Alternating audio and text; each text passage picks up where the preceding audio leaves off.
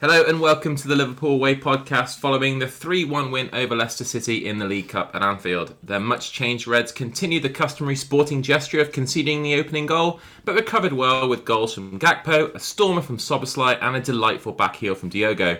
All in all, it was a good outing for the Reds, who go into the big game at Spurs on the weekend on a high, having rested most of the expected starters. Joining me to look back at this and ahead to the weekend are TLW editor Dave Usher and Stu Montagu. Dave, I thought we were really good there.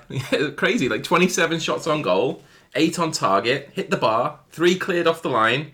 Maybe could have had a couple of pens if VAR was involved, but it could have been could have had a half a dozen or even a dozen there, really. Yeah, it was really good. The first half was mad because I'm sat there thinking, how the hell are we losing this game? I thought we lost our way a little bit, the last 10-15 minutes of the first half, but for most of it, we were really good. Created loads of chances, looked like we were going to score every time we went forward. We just got the one break that they had where we got caught. Don't know whether that even would count if VAR was involved, because I think Costas made the most of that and the ref probably didn't buy it. He wasn't buying what he was selling, but he probably was caught. I've not got any major complaints about that though, but you mentioned about the penalty. I mean, how Ben Doak didn't get that penalty is just beyond me. How's the linesman not seeing that? He's got a clear view of that. It's on his side. He's looking right at it. He goes through both of his legs and then gets the ball. It's not like it was a bang bang play like with Virgil at Newcastle, for example, where you've got to watch it super slow-mo to see if he catches the player first or gets the ball. This was he just went right through the back of him, took both of his legs out, and then he manages to get a touch on the ball. I just can't believe he didn't get a pen for that. But we had so many chances, even though, like I say, we lost our way a bit, last 10-15 minutes, and it was getting a bit frustrating. But then the second half, the players who didn't really play well in the first half, specifically Costas and more so Jota, who I thought was awful in the first half. Second half, stepped it up, really good. Whole team played well second half. 3-1 is Leicester have got away with murder there, only conceding 3, but 3-1's our score, isn't it? Every single game now, it seems to be 3-1. 4 in a row, I think. Mm-hmm. Another couple as well, I think. We've had at least 5 of them, maybe even... How many games we played? 7. I think 5 of them have been 3-1. We played... Oh, that was our 8th game tonight. 8th, yeah. Mad. Good stuff. Stu, loads of positives to take from tonight. Some really good minutes for a lot of the squad members. Some big impacts on the game from the big hit and subs. And a really good night for the captain, Curtis Jones. It's just so many positives to take. It is, isn't it? It's one of those perfect ones where when you dream of your League Cup or your FA Cup where you switch the side round, I don't think you can expect it to go any better than that, apart from, as we were saying, the early shock. But other than that, it was just one-way traffic for most of the game. It wasn't particularly ruthless or clinical stuff in the first half. We weren't slicing them open with great football. It just felt like it was the weight of pressure. We just kept asking questions constantly. Whether it was Doak running at them or just balls into the box. It was one of those where I don't think anyone could have doubted that we were gonna get there eventually. I wasn't even really that nervous. I just thought that they can't keep this up. They can't just keep bailing off the line and getting away with pens. So yeah, it was even though there's a couple of people who weren't quite at it, as Dave says. I think Costas was a little bit sloppy. I think the Jota was a bit frustrating, especially when he was up against that Suter. Because I couldn't help but think that Diaz would have just twisted him in knots. The 7'9" gonk that they had. I just thought it was really good. You even get a chance to throw on one of the kids at the end. On the penalty, when Dave's talking about the penalty, I did quite like the ref letting things go, because I think that usually helps us when we're aggressive, when we're pressing. I do like it when referees let a bit of that go. But you forget that helpless feeling about no one's going to sort it out. You're sort of looking, going, is someone gonna come back to that? Because it's clearly we get a pen here, don't we? And you're like, oh no, the ref hasn't seen it, so you just got to crack on with it and you forget how frustrating football was before VAR sometimes comes in and sorts it out for you. I just thought it was perfect. It was really good. Saw loads of the new guys. Thought Gravenberch was decent. Thought Endo was steady first half. Thought he was excellent second half. Just loads of positives. I think when all the big hitters come on as well in the second half, you just see the competition for places now with the forwards. I thought that Gakpo he had about a 15-minute period there where he was just swaggering around and he was too good for them. Nunes comes on, firing his belly, chasing everything around. Like, we've had a great front three in the past, but I don't have we ever had options like this? Ever had 5 options, and if you want to include Doak as a 6th, just it's incredible firepower. Any one of them could get 20. Probably not Diaz, but any of the others could get 25 goals, 30 goals this year. Diaz is our top scorer, isn't he? He's up there. He's got 3 or 4. I don't think he's doing. I don't think he's got 20 in him in the way that I think the other lads could do 30. Yeah, that's fair. It wouldn't surprise me if any of the other 4 got 30. Yeah. Whereas Diaz is probably on a little bit of a purple patch now, but it's a treat, isn't it? It's a treat to just you bring on Dom, smashes it in. Oof. I mean, I made the joke, didn't I, in the group? Like, is he called Dom because everybody else is just his sub? It's like, he's dominant, everyone else is submissive. The whole world is his sub. I mean, just incredible stuff. We're back to those feelings of you wouldn't swap your lads for anyone else's. You know, even with Gomez playing well, Matic playing well at the weekend, you're back to that point almost where you're like, well, we'll take our lads over any other lads. You know, you're back to these boys being the best they can be, and maybe, just maybe, they can be better than we thought they were going to be this year. Yeah, good stuff. I mean, let's just talk about that goal for a minute from Szoboszlai then, because he comes on after 65 minutes with Darwin. They came on for Gravenberch and Doak, and the first minute he comes on the field, Szoboszlai, he steps on the ball and I'm like, holy fuck, he just did something wrong. Yeah. Like, he is human after all. And then 2 minutes later, sort of like, I think his next touch was bad as well. His first couple of involvements, like, what's going on here? That's not good enough. And sure enough, 5 minutes later at the cop end, gets it out of his feet perfectly and just absolutely crashes it into the top corner. A completely unstoppable shot. And you've made a comparison 1 or 2 times before tentatively, but there's a certain number 8 who used to do that quite a lot too. Naby, Stu's boy. No, that was just pure Gerrard, that strike, wasn't it? And he almost did it again. He was only inches over with that other strike, which was even better. Just a bit further out, but yeah, he's just something else, isn't he? Just, I mean, he's been here 5 minutes and we're all just kind of in awe of him, aren't we?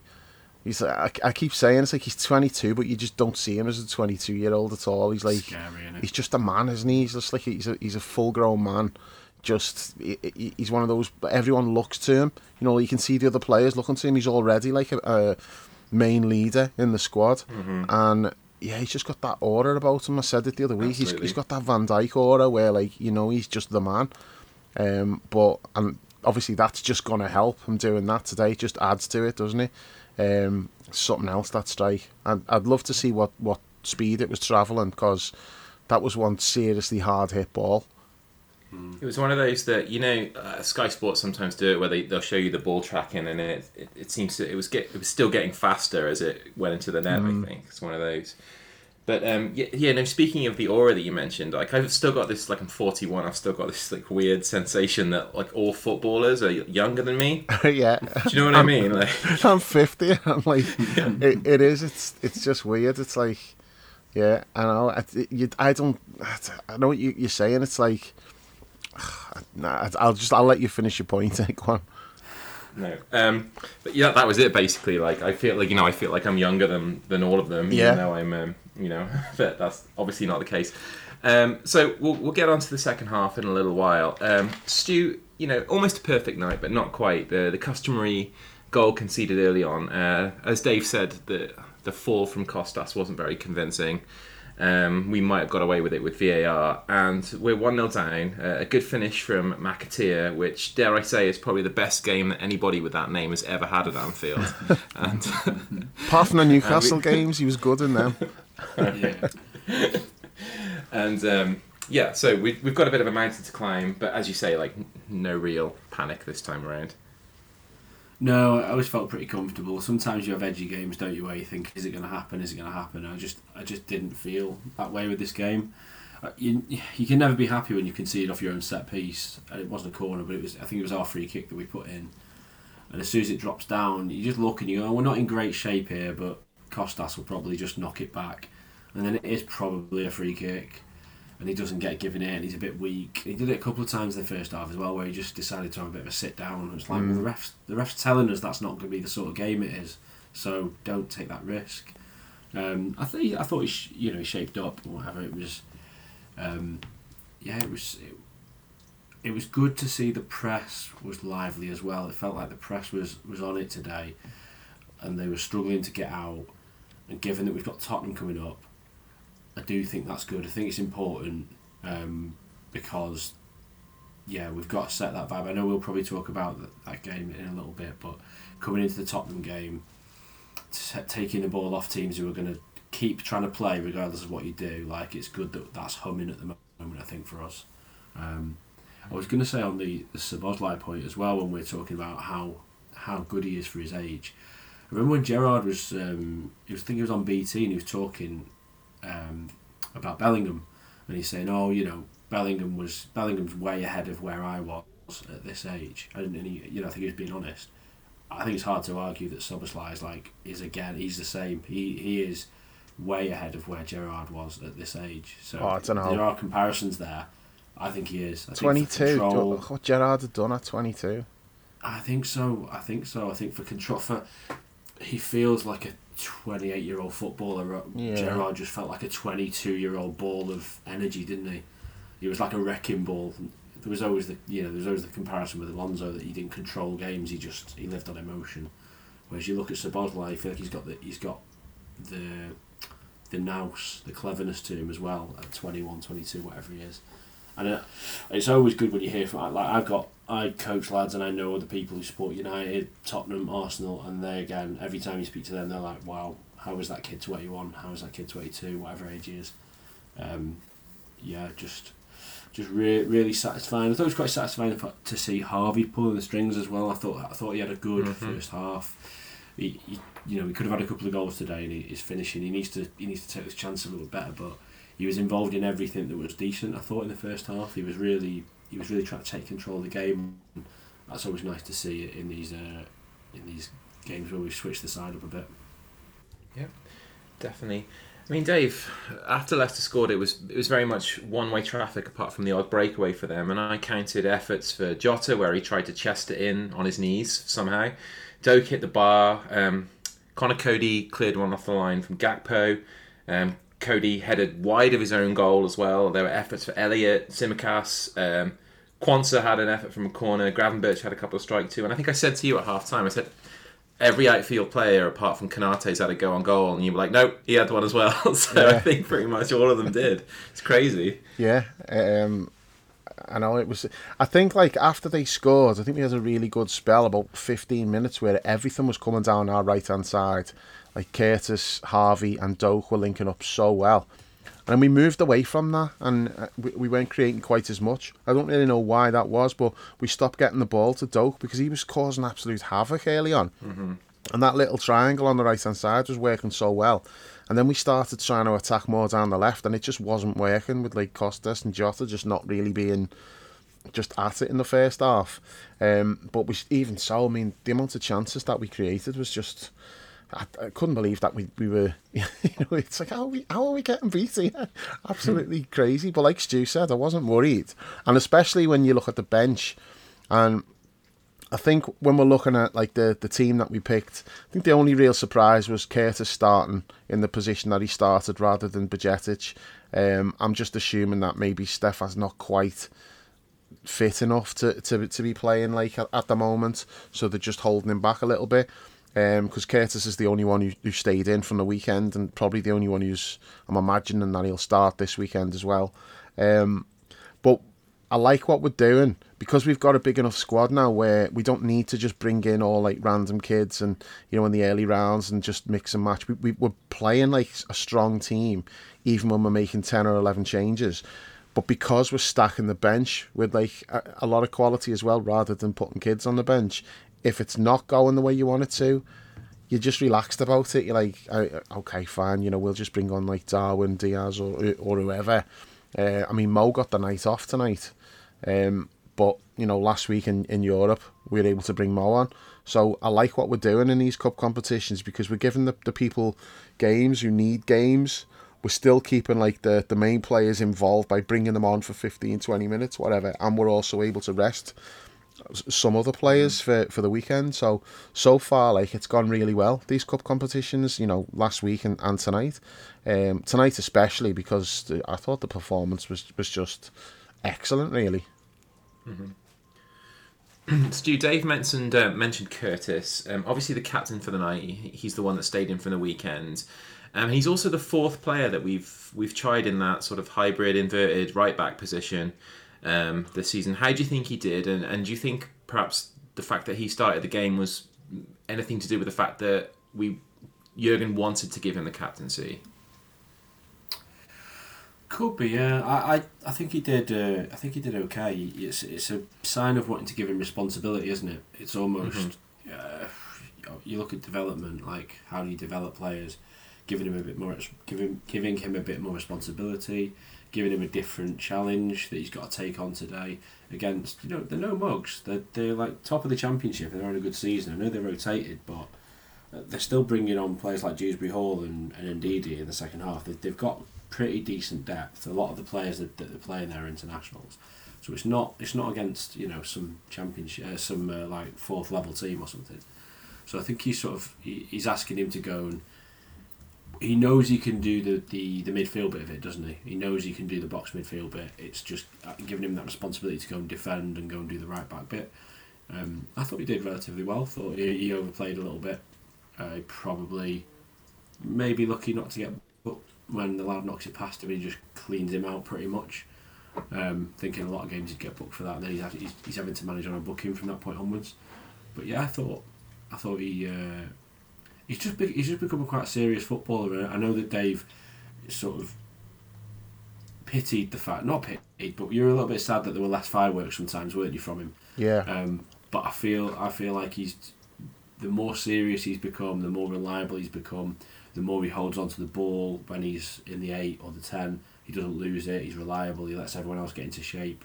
I think that's why he's got so many minutes towards the end of last season and why he's starting so many games now, is he's just a reliable player now for Klopp, and I think that it shows a lot of trust in him to do that. He's not going to go and ask Harvey Elliott to do that, and yet he's comfortable to ask Curtis to do that, who essentially, remember, came into the side as a winger. So I think it's a good sign of how he's kicked on and how serious a player he thinks he is now that he trusts him to do that. He sacrificed himself a lot. Like, probably comparison would be Wijnaldum.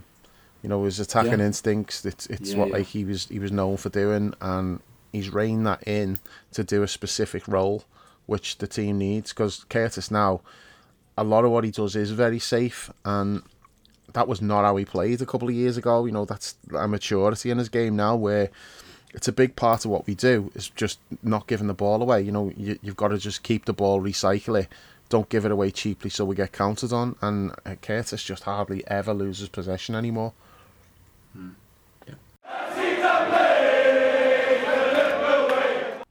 You can subscribe to the Liverpool Way podcast on all the major platforms, whether it's Apple, Google, Spotify, Amazon or Podbean. Just search for the Liverpool Way, leave us a review and hit subscribe to automatically receive all new episodes. You can also head to liverpoolway.co.uk and grab a TLW season ticket for just £3 a month. There's tons of exclusive content, including match reports from every Liverpool game, weekly Premier League roundups, the TLW diary, and access to the members-only forum.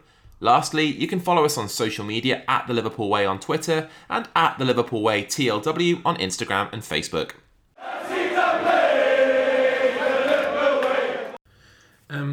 Dave, do you think we might end up seeing more of him playing in that position, or should we just sort of really shy away from that? I would be very surprised if we ever see him in that position again. Not because he didn't do well. I thought he had a good game. I just think that the situation we're in at the moment, because of Trent's injury, Trent's hopefully going to be... He's back in training now, so hopefully he's going to be back in the mix. Trent doesn't get injured very often. You've got Joe Gomez there as well. So I think, and when Bajcetic gets fully fit, I think all three of them are more likely to play in that position than Curtis. Plus the fact I think Curtis is just first choice for centre midfield now as well. Right, I was going to say that to you. Yeah, I think he is. When he is everybody's in, like, fit, he's kind of... he's in the best team, isn't he? You know, for our best lineup you're picking now, he's in it. Now that might change if we were to sign a specialist, you know, world class number 6, which frees McAllister up to play further forward. Then you've got a lot more competition. But as things stand, Curtis is definitely in our best 11. Yeah. So Stu, we go in at 1-0 down at half time. It's not long after the break, just a couple of minutes before we're back on level terms. Some really nice work from Gravenberch, found some space and poked a little ball through to Gakpo, and a smart turn and a smart finish from him. It's nice to see those two Dutch lads connecting. And as you said earlier in the pod, Gravenberch did okay tonight. Yeah, I like him. He's got that... he just feels difficult to press. Feels like he can slip away from you. And so, if you're going to come try and take it off him, you could very quickly be out of the game, and then we're in and we're through. We're recruiting a lot of these players as well, like these big units who are technically good. And it feels like he's another one of that. Another one from that mould who can do the physical stuff. They can win the physical battle with you, but they've also got the technique to take you out of the game as well. I thought he probably had a better first half than second half, but I mean, part of the nice thing about the performance was that different players came into it in different periods. Everyone had, lots of different players had a strong 30 minutes or 40 minutes. I thought Gravenberch was better in the first half. I thought, like I said, I think Endo was steady in the first half, and I've been watching him with the ball. He surprised me with the ball. I was expecting him to be quite safe and quite crabby with the ball. And in the first couple of games, I was like, oh, he likes to play it forward quite a bit. I thought today was excellent. I had a look, because I was speaking with the lads about him. I had a look at his... So there's only Elliott's made more passes than him today, and of 53 passes he made, 39 of them were forwards. So like virtually all the time he's playing the ball forwards. He plays it forwards for the goal. He pops it into to Szoboszlai for the goal. I think he's going to be a really nice little steady player for us. I worry a bit, no more than McAllister though, to be honest. I worry a bit on the turn, and if he's left alone in the 6, that you can run past him. But you don't get a lot for whatever it was, 15 million, 20 million, and I think that's probably going to turn out to be money well spent there. I thought there's a lot of encouraging signs from him today, and it's just a very nice position where you can look and go, probably got 6, 7 midfielders without Thiago even in the mix, and we're comfortable with all of them playing, really. I mean, you probably would be a little bit... You don't want to see Endo start against Tottenham yet, I don't think. We haven't seen enough from him, or against Brighton. But I think after tonight, I wouldn't be terrified if he was in there and he decided to go with something different. I think he could pick any side for the next match, and we'd all go, oh, that's interesting, but we'd all see a logic, or we'd all be pretty confident that they can perform. And given the drama from the transfer window, possibly, and I know everyone's going to say, oh, it was justified to be, we're all, shouting at the club. Sometimes maybe they do know what they're doing, and sometimes maybe you should just trust them a little bit. With Endo, with Kwanzaa, I know people say it wasn't a plan to do that, but maybe sometimes they just, I think, trust them a little bit more because they get it right more often than they get it wrong. Mm-hmm. Is looking at our summer business now, Stu, given the start that Bellingham has had at Real Madrid, is that whole getting the 3 or 4 midfielders instead of the one that we need, the thing that it was pitched at the time when we dropped out the Bellingham race, do you think that's worked out better for us now than it would have done if it had just been Bellingham? I think it's hard to say that. I think Szoboszlai is probably the one that convinces you that it is. Yeah. Because if he hasn't got that star power, then maybe you're not as convinced, because Bellingham is showing that he is, he's going to be one of the best players on the planet for a long time. So nailing that down for 10 years or whatever would never have been a bad thing. It just would have been expensive.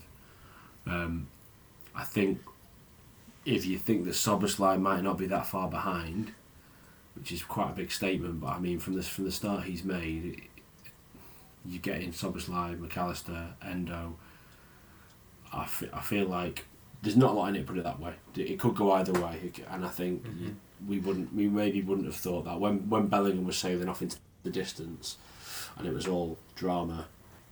I think you've got to look now, and obviously Endo could still tail off, or McAllister might not be as good as we think he's going to be, but at the moment, looking at assessing what we've done, you've got to say it's a summer well done.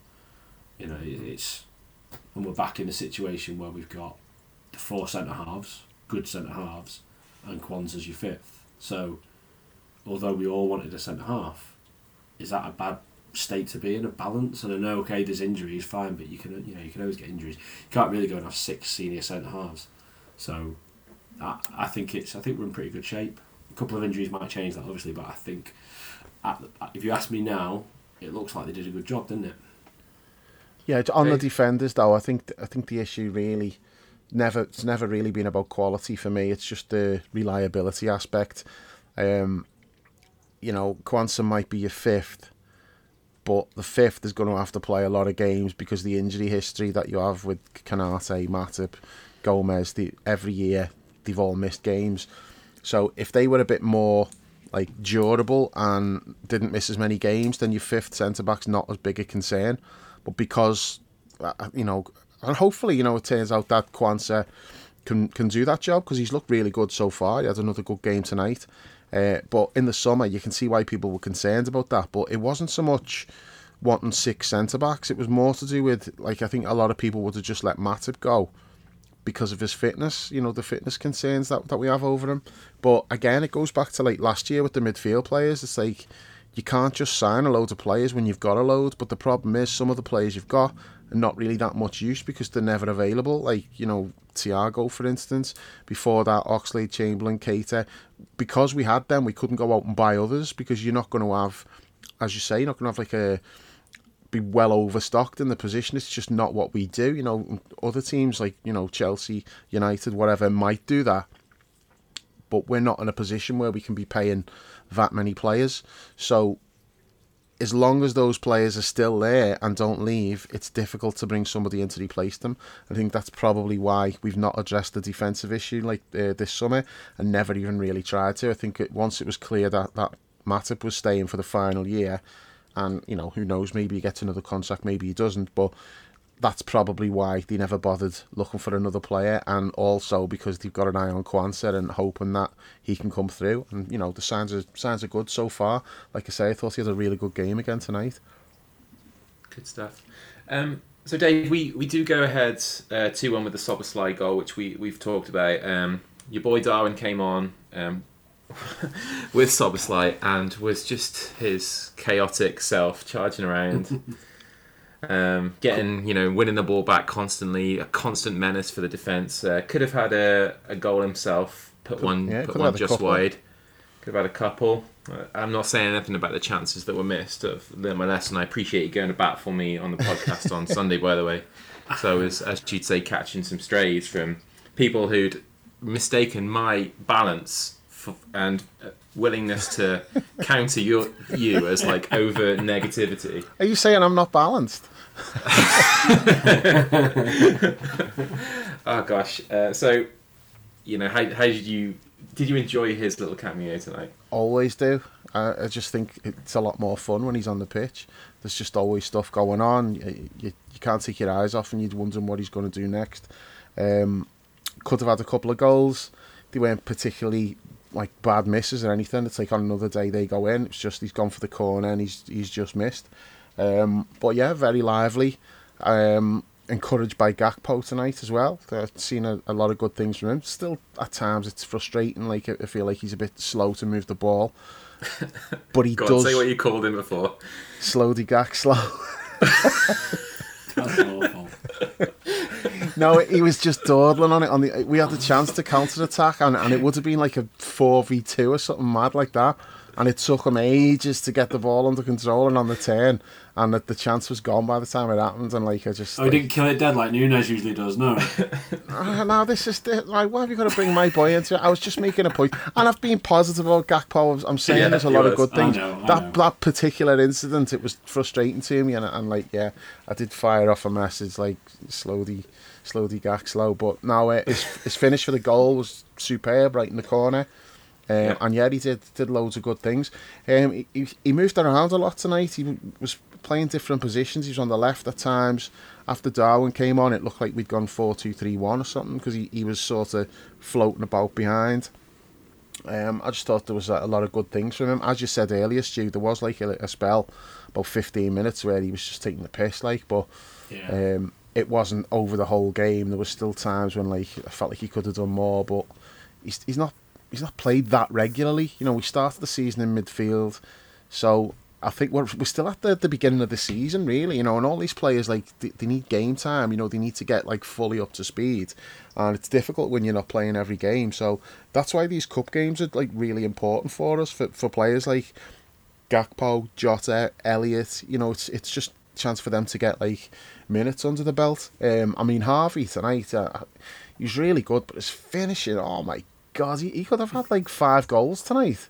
And I don't see him as a particularly bad finisher either. You know, I think he's decent enough, but just wasn't happening for him tonight at all. Thankfully it didn't matter, because we've won the game at a canter.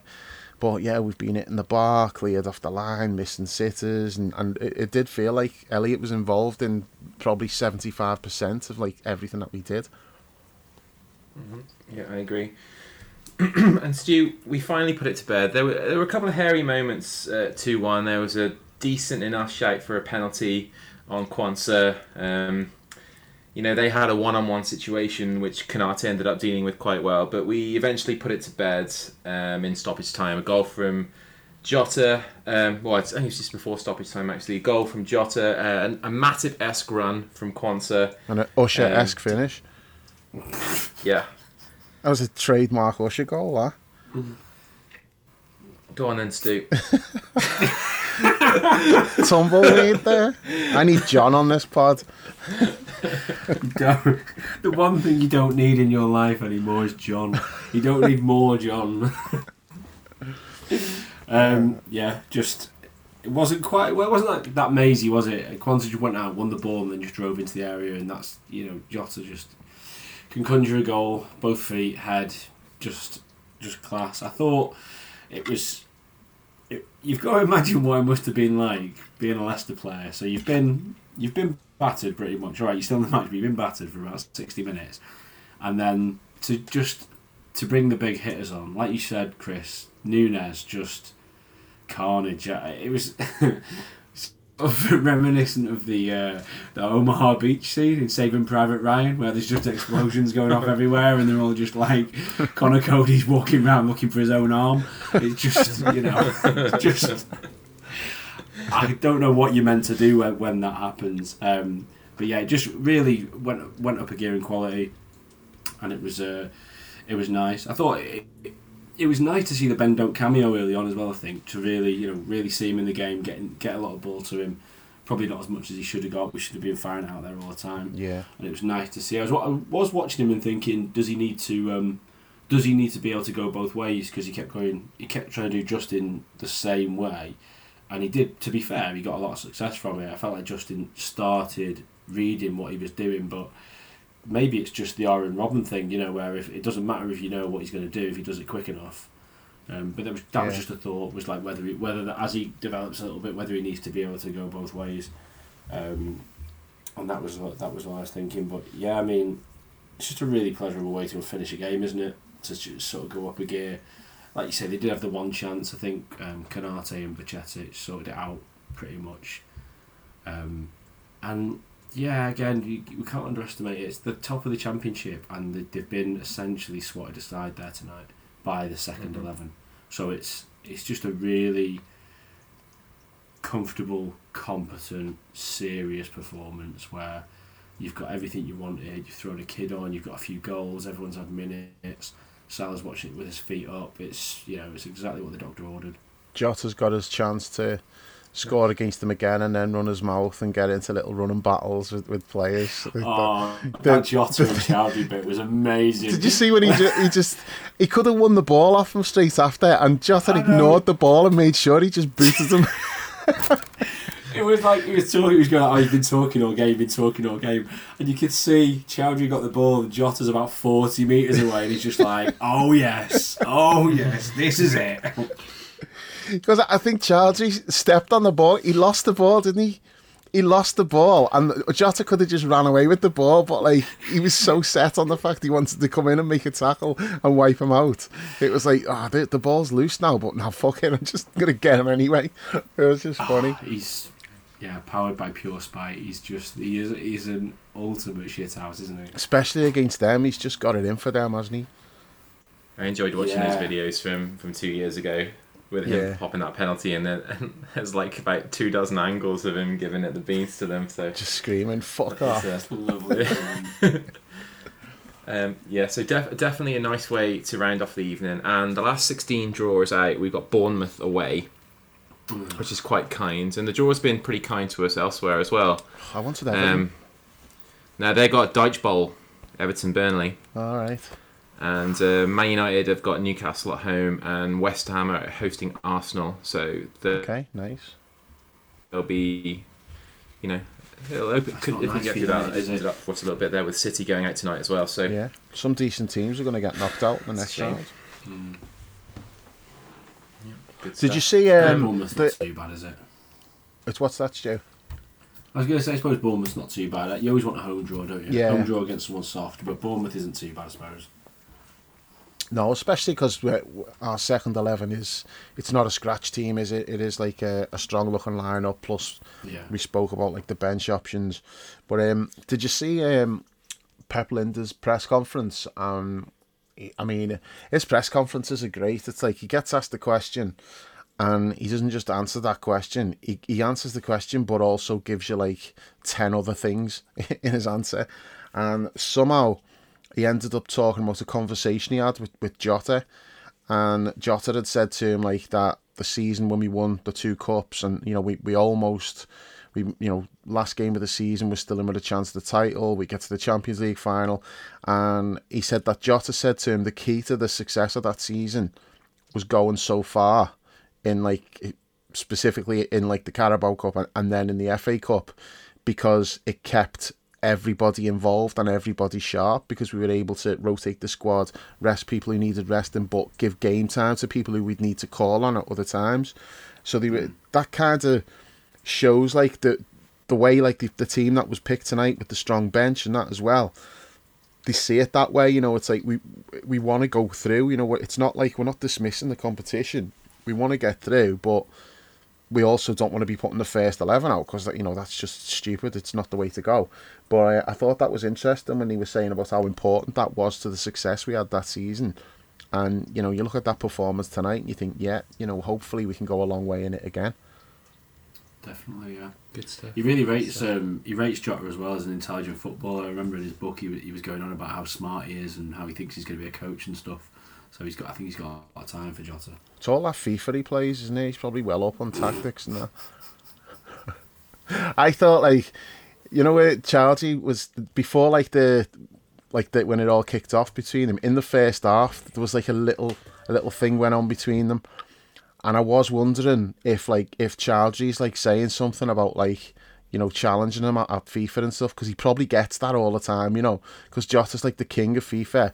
It's like he's probably getting other players like needling them, saying they'll beat him and stuff, and challenging them to matches, because that's just the kind of petty shit that would be going on. And I did think, is that what Childry's saying to him there? Is he making comments about his FIFA skills?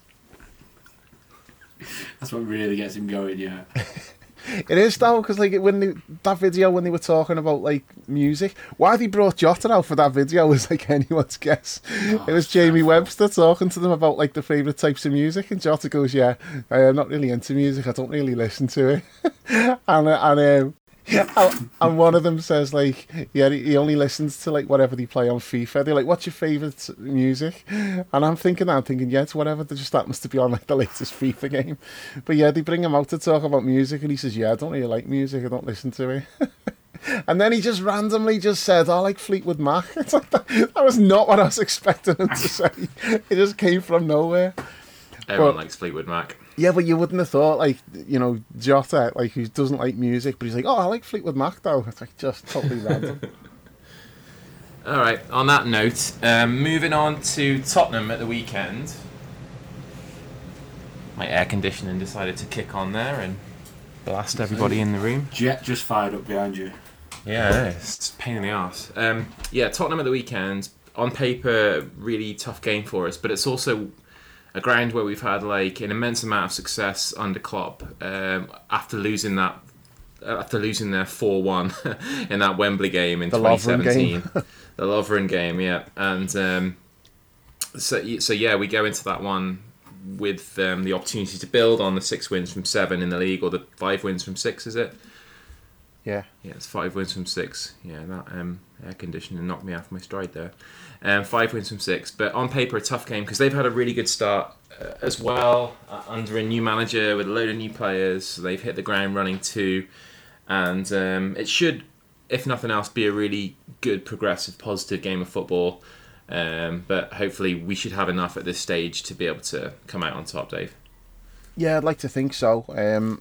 Stu made a good point about the way Spurs play. It's like, you know, they're going to insist on playing out from the back, whether it's working or not. They'll stick to it, which we saw that tonight. I mean, I don't know what Leicester were doing. I mean, it wasn't working for them at all, and it just felt like we were going to nick it off them. The goalkeeper especially didn't look comfortable with his feet.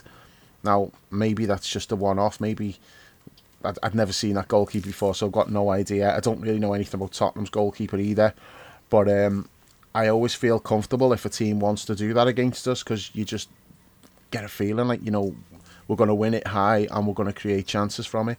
So it's going to be interesting to see if they're good enough to play the way through, because most teams aren't. The one exception to that's always Brighton. It's like we can never get near them when they play out from the back. We have more problems with them than we do City, because City will like often will just mix it up and start to go long because they're worried about us doing that. But Brighton just seem to play through us, and there's like nothing we can do about it. So it'll be interesting to see how Spurs do with that, because that's a strength of ours, obviously. It's going to be a tough game, but I mean, we've got to be favourites, surely. It's like Tottenham have had a good start to the season, they're looking good, but if you look at the team on paper, there's still like some positions there where you think that's not particularly strong. They've obviously got good players, but you know, we've got better players, so I feel like it's a game that we should win, but there's no guarantees. You know, they are dangerous opposition, and if we're not fully at it, if we don't play well, it's a game we could easily lose, because they're no mugs and the confidence is high, especially after what they did last week at Arsenal. So I think it'll be a really good game to watch. I'm looking forward to it. Stu, do you think a point is a decent result for us there, or should we be looking at all three? I think there's a fairly I think there's a small chance, but not a zero chance that we can wallop them. I think it'll be a good game, but the way that I watched them against Arsenal, I felt that they were living very dangerously and they got away with it a few times. I just feel like if we really get the press right, and Klopp is a better manager than Arteta, if we set up right, and that's why I was encouraged by tonight, I do think there's an element where it could get away from them quite quickly, and they could sort of be looking to the sidelines, a little bit like City have been in the past with us sometimes, looking to the sidelines going, are we going to just get on with this then, because it's not working. So I'm not saying it's going to happen, I'm just saying it wouldn't be a huge surprise. I just think it is an option, and the odds on it aren't that far off. I think we could, if we're firing, we could take the game away from them quite quickly, and it could get quite messy for them.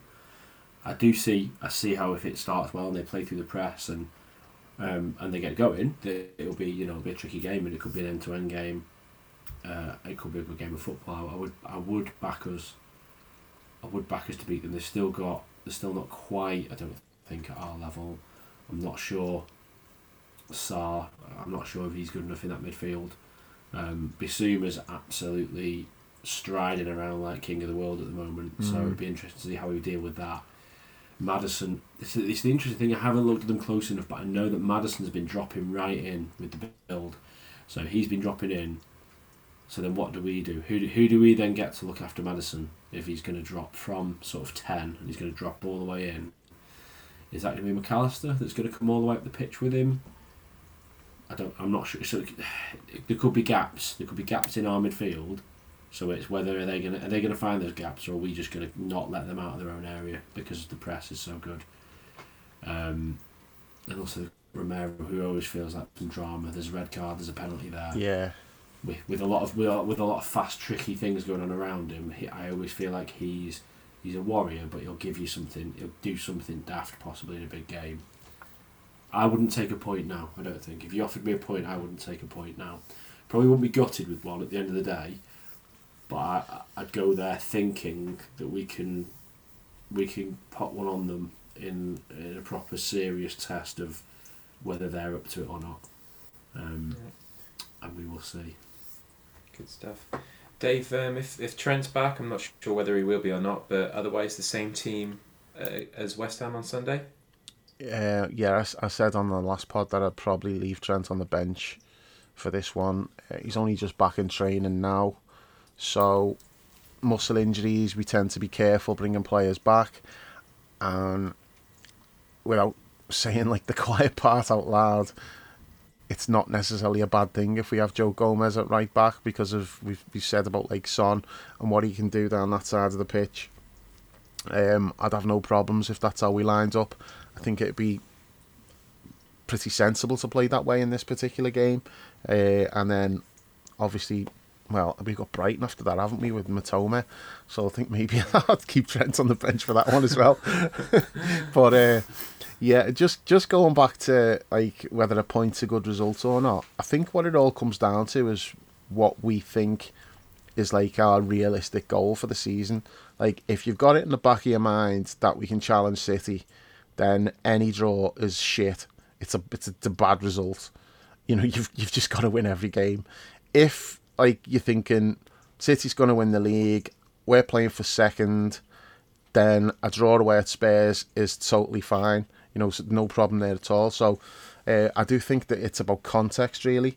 And at the moment, I'm not particularly thinking about Man City. I'm just enjoying what we're doing, and let's see where we are in a couple of months. And if it is close, then obviously the stakes are higher in every game. But I do think, like, you know, when you look at the way Arsenal fans are reacting now, and I totally relate to it. Like, you know, people are saying they need to calm down and that, but you can't, because in Arsenal's mind, rightly or wrongly, they see themselves this year as like the main challengers to Man City, because they were last season. So why wouldn't they think that? You know, that's perfectly fine, because they've improved. You know, they've brought Declan Rice in, and they feel like they're ready to take the next step. But the problem is, we know how this feels, is like anytime you drop any points, it feels like the end of the world.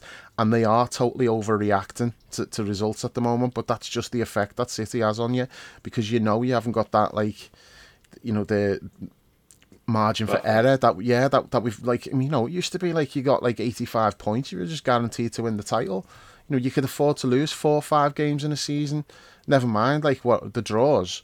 You can't do that anymore. So it's like any time when like you draw a game, like, I mean, they've drawn with Tottenham, which that's not a bad result. That's a North London derby. Spurs are flying. It's a draw, no big deal. Move on from it. But they're like seeing that as like, well, some of them are. They're seeing it as this like big catastrophe, and they're like having an inquest. What's going wrong? And I'm like, nah, you do need to just chill. But I understand why you are reacting the way you are, because we've been there where every single time you don't win a game, you're thinking, oh shit, that's the result that's going to cost us the title. And that's where Arsenal are. Now, we're not really there because of what happened last season. You know, we started the season saying, right, let's just get back into contention again, build something and go from there. But because we've started so well and it looks like we're ahead of schedule, maybe in the back of your mind, like it's in the back of my mind, I'm trying not to really think about it, but it is there, that I'm thinking, you know, if we win on Saturday and you're looking at the table and you're like, you know, because we are close, we're just like one City draw and us winning, and we're level on points with them. So at the moment it is close. So the longer that goes, where we stay close to them, we're going to end up like that, where draws away at Tottenham or at Old Trafford or something are just not acceptable results in the context of where you want to be. So I do think like a draw at Spurs at the weekend is fine, but not if we've got ambitions of like challenging City. You know, it's a game that you think you probably would want to win. But again, it depends on how good Spurs turn out to be. I mean, what if Spurs finish like 3rd or 4th and they're really good?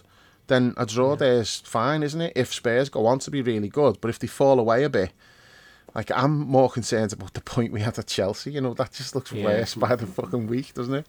I mean, I think it's okay to. I'd rather play Spurs now than maybe in 2 or 3 months' time, because I think that where we are in our development is probably, and the tenure that we have with these players is probably a little bit ahead of where they are. They're still very early on in their journey, so this is probably even though they're playing well, this is probably a decent time to be playing them, rather than in a couple of months' time when they really hit their stride and when they might have a bit more about them tactically, or maybe they've picked up a couple more players in January or whatever. But as to your point of challenging City and going back to every game being sort of do or die, I'm not sure I really want to go back to that. Like, you know, as fun as it is winning all those games and being challenging for the title, it's also fucking horrible and really, really stressful. When it's August and like you draw a game in August and you're like, oh, that's the title gone, and it's just. And the thing is, though, it's like it turns out like, well, yeah, it was. You know, you lose out by a point at the end of the season, and you can look at that and go, well, yeah, that draw in August. Obviously, there's other results along the way, but still, it's like if you'd have won that game in August, you'd have been fine. So that's what it comes down to. It's like, you know, it's you've got to be almost perfect. I'd like to get back to that though. Still, even though it was, you know, super stressful, I'd love to get back to that where we are pushing and pushing and pushing. It's tricky. I think it's tricky with the Spurs game because you've got to bracket it with the Brighton game as well, and it's like, what would you take? I think I'd take 4 points now. If that's one against Brighton or one against Spurs, I wouldn't take a draw, but I'd snatch your hand off for. Yeah, I'd snatch your hand off for 4 points. Yeah, 4 points probably. 4 point. Yeah, but I think I'd be more confident about winning at Spurs than Brighton.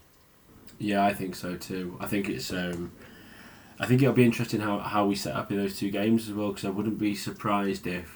I'll probably be wrong about this, but I wouldn't be surprised if we went a bit more harem scarum against Spurs, which would be, you know, Nunes, Diaz, and then against Brighton maybe you go for the slightly smarter, sort of cagier, cleverer pressers, and you go Gakpo, Jota against Brighton, because you can't just go tearing after it and think you're going to go and get it. Or just turn up wearing Everton shirts.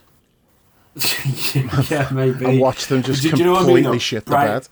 Brighton will be sat there waiting to pop it round us like they've done a million times before. And I know Spurs will look to do the same, but I think maybe you could catch them a bit on the hop with a bit of harem scarum chaos, and maybe that won't work as well against Brighton. Mm-hmm. But yeah, as I say, I would snatch your arm off for 4 points. And I think if you look at some of the games we've got out the way, then at that point we might get a bit of a head of steam going, you know. Yeah. Good stuff. All right, guys, anything else that you guys want to add going into Sunday, or just looking back on tonight before we call it a night? Just going back to what we were saying about still feeling like you're younger than the players. With Szoboszlai, I think the best way to describe this is like, if I was in a room with Szoboszlai, I would feel like he's the grown-up. Do you know what I mean? Even though I'm 50. I wouldn't feel like that with all of the players. But you have Chris for tea, so obviously you're not the adult. Yeah, but Chris Butties, but what's that got to do with anything? No, but that's like, there's certain players have still got that. Like Van Dijk's got that as well. It's like, if I was in a room with Van Dijk, I would defer to him as like he's the grown up, even though like I'm like old enough to be his dad. That's just how I would see him. And Szoboszlai, even though he's 22, I would still see him as like more of a grown up than me. Fair enough. I know you're with me, Chris, but Stu, obviously, I don't know how you feel about that, like, but I know what you mean. There's that charisma, that energy, And that's rare for me because, you know, I use charisma as well, so I don't really have to take a back step to anyone. You use something, yeah, you definitely use something. He uses machismo. That's the difference. He's like Razor Ramon. Alright, well, I think that's as good a place to leave it as any. Yeah, let's. Okay, good stuff, boys. Great win for the Reds tonight. Really satisfying night all round. Let's hope that we can keep that momentum going after Spurs on Sunday. Dave and the boys will be back after that one, but until then, we'll catch you soon. Well, the best word I can say, but will describe this was boom. Woo! What was this? It was really good.